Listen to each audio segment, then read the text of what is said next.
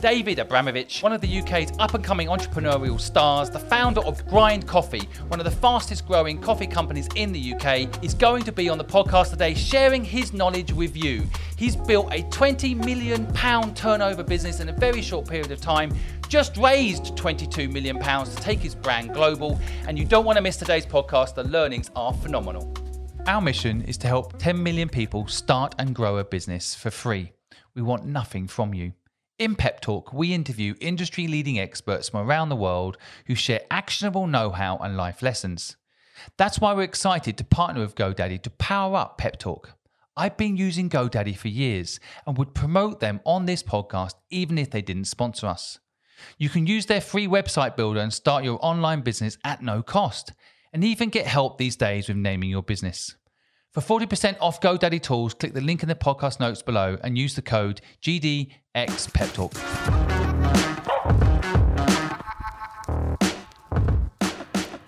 David, welcome to the podcast. Perhaps you could start off by telling us, if people meet you for the first time at dinner and you're explaining who you are and what you do, share with us how you do that.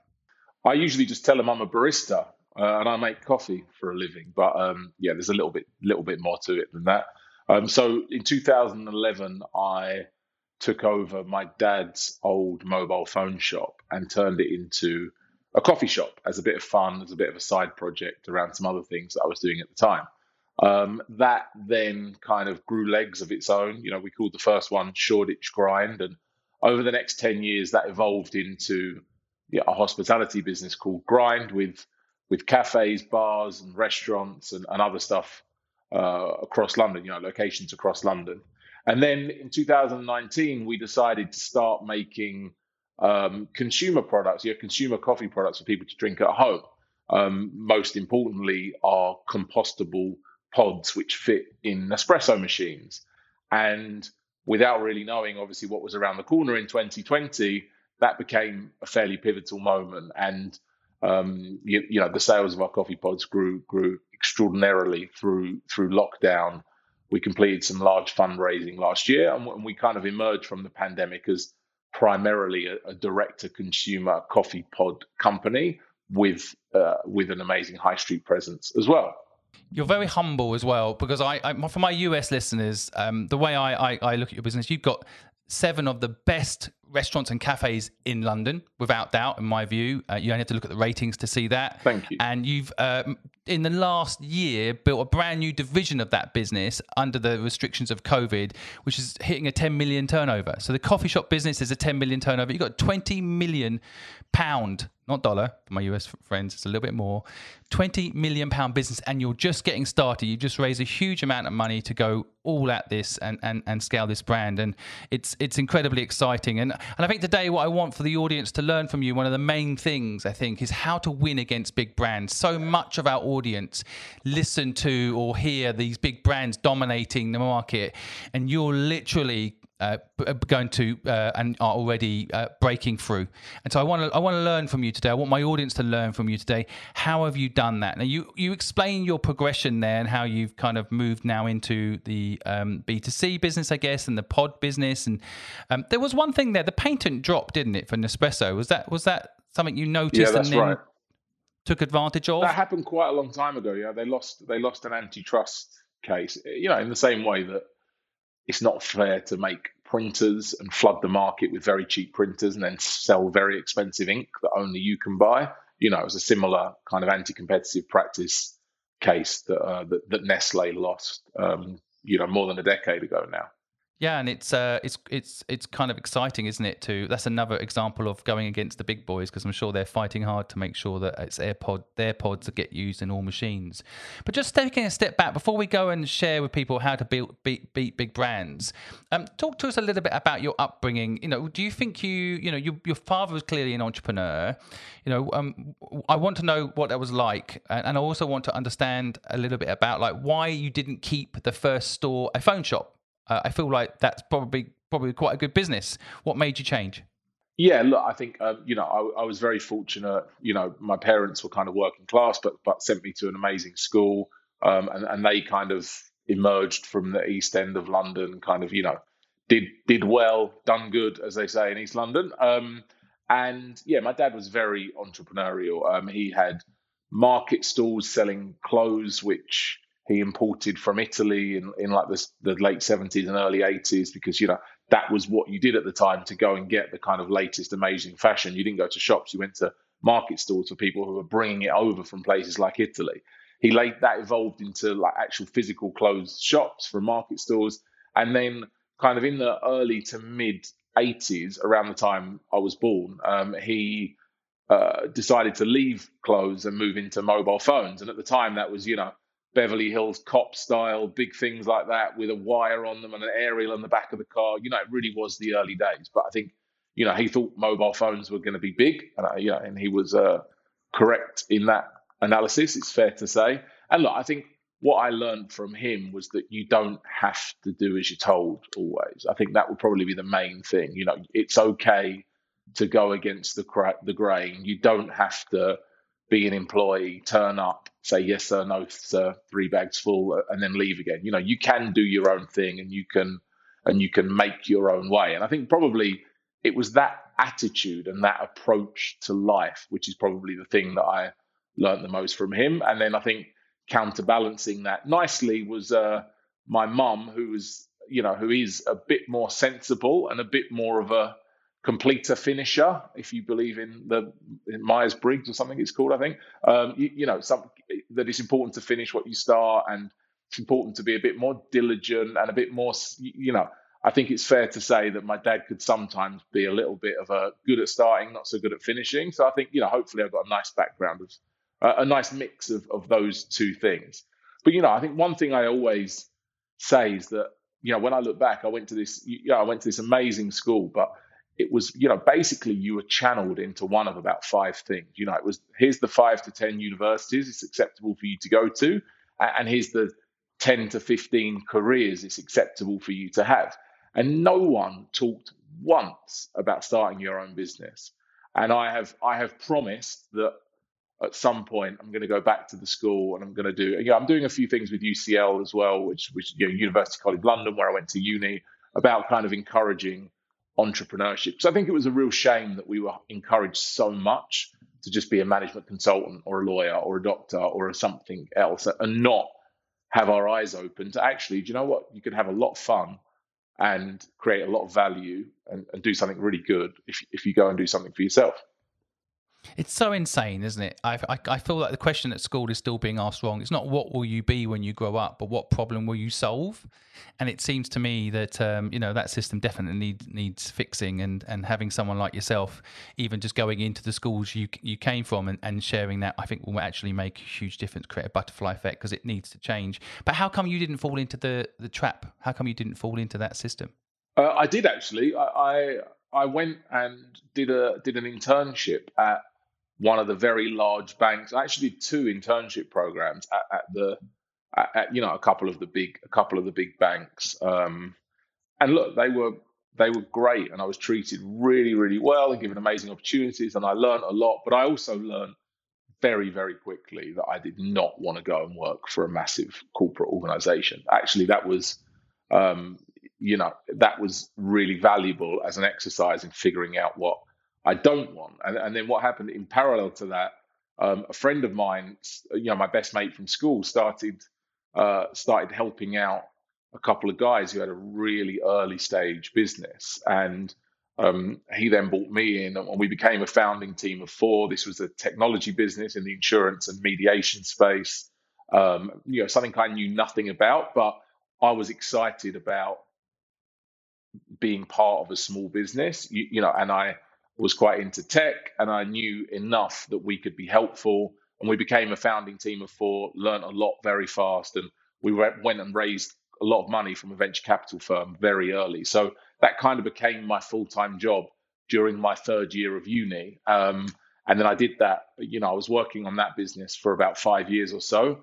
And then in the end, I took over the phone shop and turned it into Shoreditch Grind, ran both of those companies for about 2 years before leaving the other business and going full-time to focus on Grind. And was the phone business no longer working, or did you just personally, it didn't fit with what you wanted to do? What was the reason for the change? Well, yeah, unfortunately, my dad got sick unexpectedly, and then he passed away when I was 25. So that was kind of the catalyst for taking over the business. And I think obviously as he was trying to get better, he didn't focus on that business, so it wasn't in particularly great shape. But equally, the selling of mobile phones had gone from a bit of had gone from a specialist sale to a commodity sale. Everyone by that point just wanted an iPhone in a box as cheaply and as easily as possible. So kind of the space for the space for B2B phone management, I think, was just a space which was kind of dying and being consolidated. So look, I think it was the right time to exit that, and I certainly didn't explore keeping that business. But I loved the building.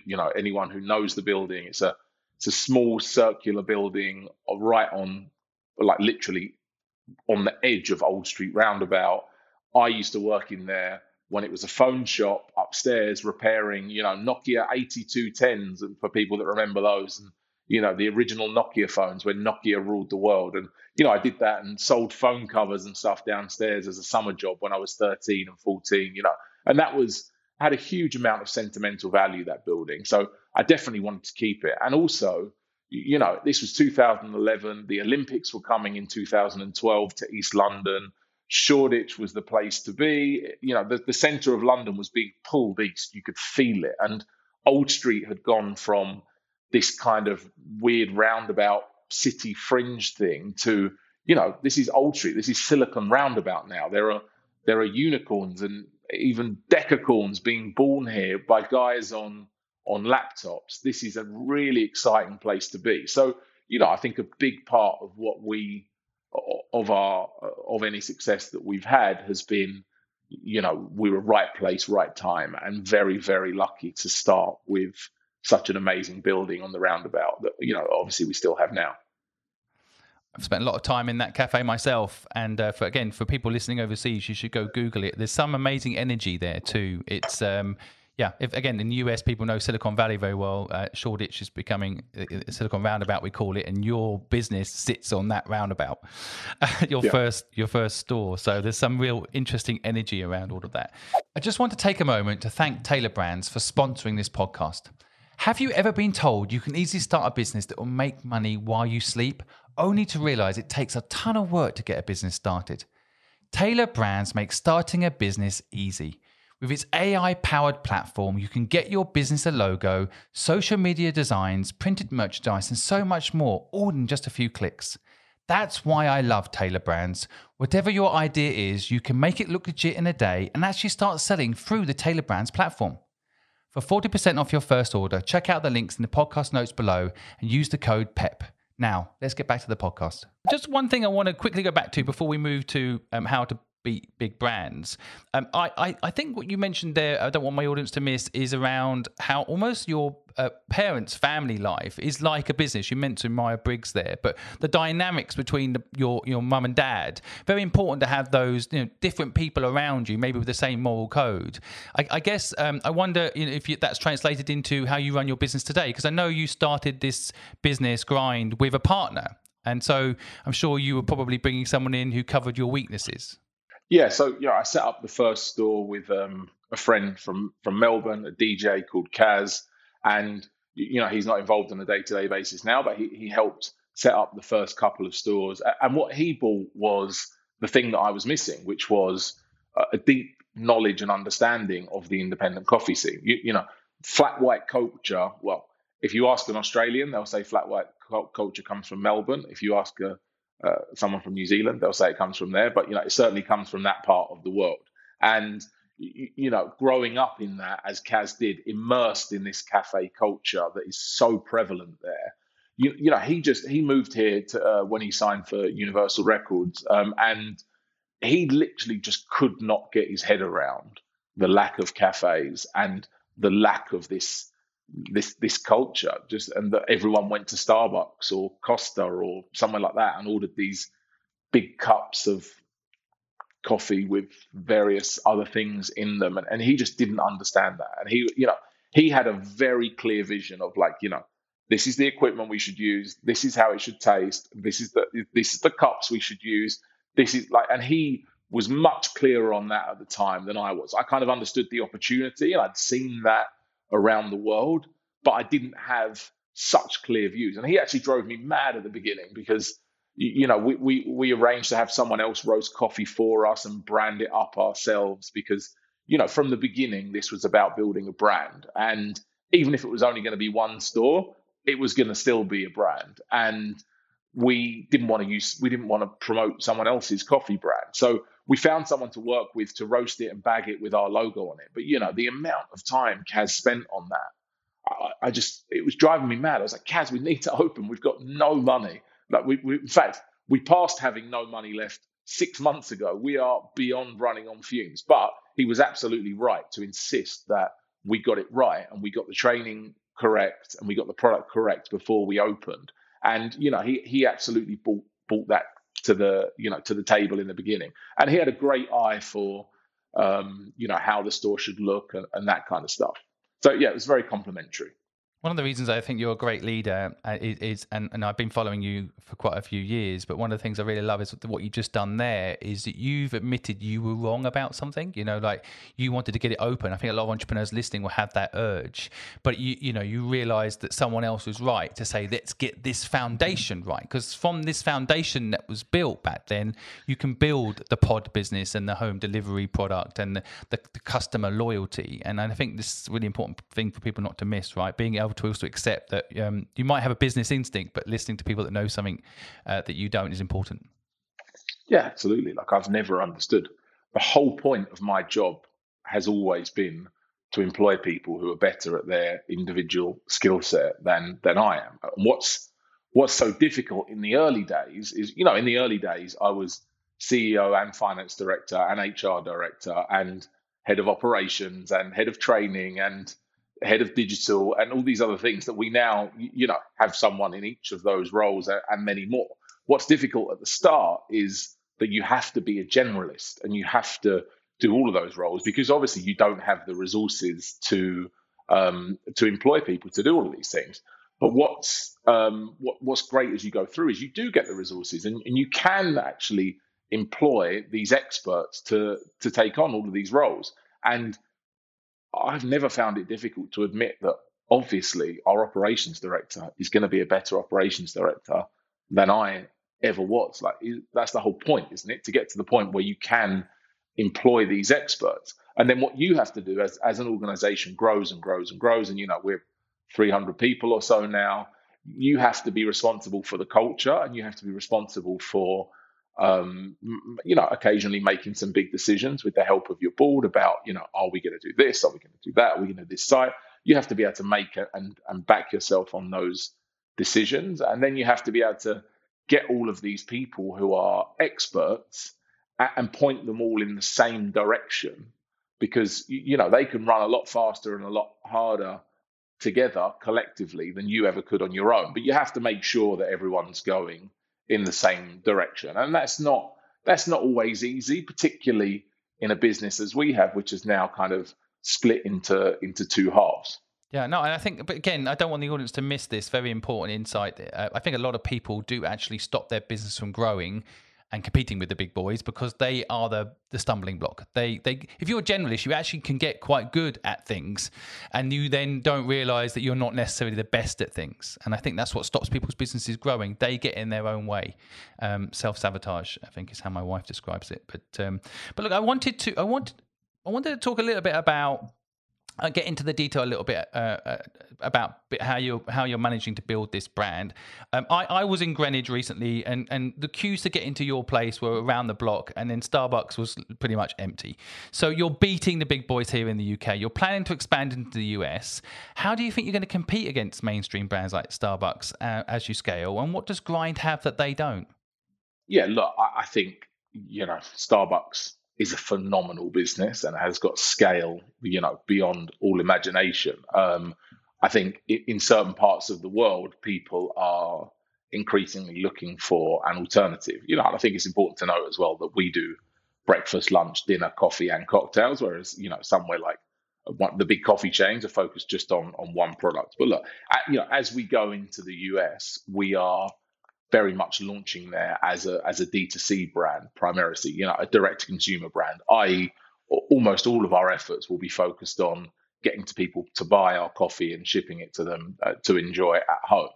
Obviously, we'll support that with physical activity. So we partnered with Soho House Group, who are, if anyone hasn't heard of them, they have about 50 or 60 members clubs around the world that are very large clubs with, usually with swimming pools on the roof and lots of hotel rooms. And they're probably, for me, the leading hospitality brand in the world in terms of, the coolest, most desirable, executing at a very, very high standard. So we partner with them globally to supply coffee to all of those locations, which is an amazing deal for us. And it gets their members, they have 130,000 members or so. It gets them all exposed to grind coffee because they drink it inside, served in a cup, or when they stay in the hotels, they have our coffee pods in the room. So, so we're already in the US serving customers grind coffee physically via our partnership with Soho House, which is spread right across the US.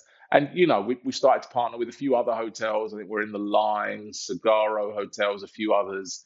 And we're in a couple of kind of premium supermarkets there as well, like Erewhon Markets in California would be a good example of that. So we're starting to kind of dip our toe in physically. And then, we hope to open a few stores here and there over the next couple of years. But, there'll be flagship stores in key cities where you can come and get a flat white and you can come and buy some Nespresso pods and have a go on our coffee machine that you can buy for use at home. So there'll be brand building kind of flagship stores. We're very much not going for let's build thousands of stores in the US and take on Starbucks, because that would be a huge undertaking, and that's not really what we're about now. We're about letting people make sustainable, amazing coffee at home. It's a fascinating process. I think. Do you think that when businesses are listening to this podcast, founders of companies, B2B sales and B2B businesses are a little bit underrated? Like you've got this B2C business. A lot of people dream of having that. A popular coffee shop. Like that's to a lot of people. That's the dream, right? But this B2B side, as you and then you're saying B2C, which is interesting because they kind of feed each other, don't they? If you look at brands like Oatly, how they've managed to rise up, they basically gave it to all the coffee shops, right? And they built a B2B business that then built a B2C business. So there seems to be some almost like business secret there about building. You're aligning with a brand like Soho House, which you respect, you feel you have common brand DNA, and that lifts you both up, right? Yeah, look, I think the lines between B2B and D2C, we call it direct to consumer or business to consumer, whatever. But I think the lines between B2B and B2C, if you like, are forever blurring. Particularly now, our homes are our offices. Particularly, even if it's for 1 day a week, 2 days a week, it's now a mainstream thing that our homes are our offices. So of course, the lines are going to continue to blur even more. And look, the people making decisions in businesses are just consumers at the end of the day. So, you might be making a decision about, if we're going to stock grind or not because you work at a hotel or because you work at a premium supermarket, but you're making that decision because you like the product or not. And that same decision-making process applies when you're choosing what to consume yourself as well. So, we see these outlets as a great way to just introduce people to the brand. For me, what happens is that once someone gets one of our pink coffee tins, which there is one here, and tries our, Nespresso compatible pods, they rarely go back to buying pods from somewhere else. So, the challenge for us is to get as many people as possible trying our coffee and believing that they should trust us with their coffee at home because we do a good job. And so we demonstrate that through the product and then also through doing it in real life. Because I think one of the things, you've seen a huge boom in D2C brands, but a lot of these brands are just people buying stuff off Alibaba in China, repackaging it into a nice packet and then putting it through people's letterboxes. And look, that's great and it has its place, and a lot of people have done a great job of doing that. But it doesn't necessarily inspire the customer to believe in, the authenticity of the brand or the pedigree of the brand. And I think, we have real authenticity. We've been doing this for 11 years now on the high street. We serve some of the world's most demanding customers, busy Londoners in Shoreditch, in Soho, in Covent Garden, in London Bridge. We serve a million plus cups of coffee to them in their hands in real life, every year. And so, it takes some doing to do that. It's not easy at scale. And so we think that's a really valuable story that we want to tell people. This is why you should choose Grind at home, because we can also do it in real life. And we really do roast all of our coffee ourselves in Bermondsey, and here's a video of it. So the physical stuff has a real value in the digital world, even if you don't actually get to visit it, just by being able to see it and being bought into the story. I love it. I didn't ask you this in advance, but I wonder if you'd be up for this. I'd love it if you could give 1 hour mentorship to one of our listeners. And for the listeners to win it, they need to take a picture of themselves having a coffee and tag Grind and tag the Purposeful Project. Are you up for that? I would have said yes, but I definitely can't say no now, can I? Thanks, David. That would be amazing. I think your mentorship would mean a lot to our listeners. So if you'd like to buy some Grind coffee, I could totally personally recommend it. I literally have every single day a few cups, and it makes me feel good. You should get the links below and help yourself. And David, I want to thank you for taking time to share your story and keep being an inspiration. Thanks for leading the charge in the UK and now the rest of the world, showing what entrepreneurs here in the UK can do. No problem. Thank you very much for having me, and I'll set you up a code for your listeners as well with a nice introductory offer. Perfect. That's amazing. We always like a good deal on coffee. Why not? Especially when it's as good as the coffee you produce. Thanks, David.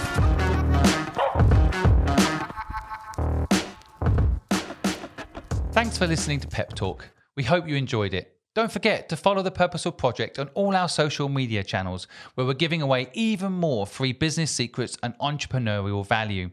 Again, we'd like to thank our sponsor GoDaddy for powering this podcast.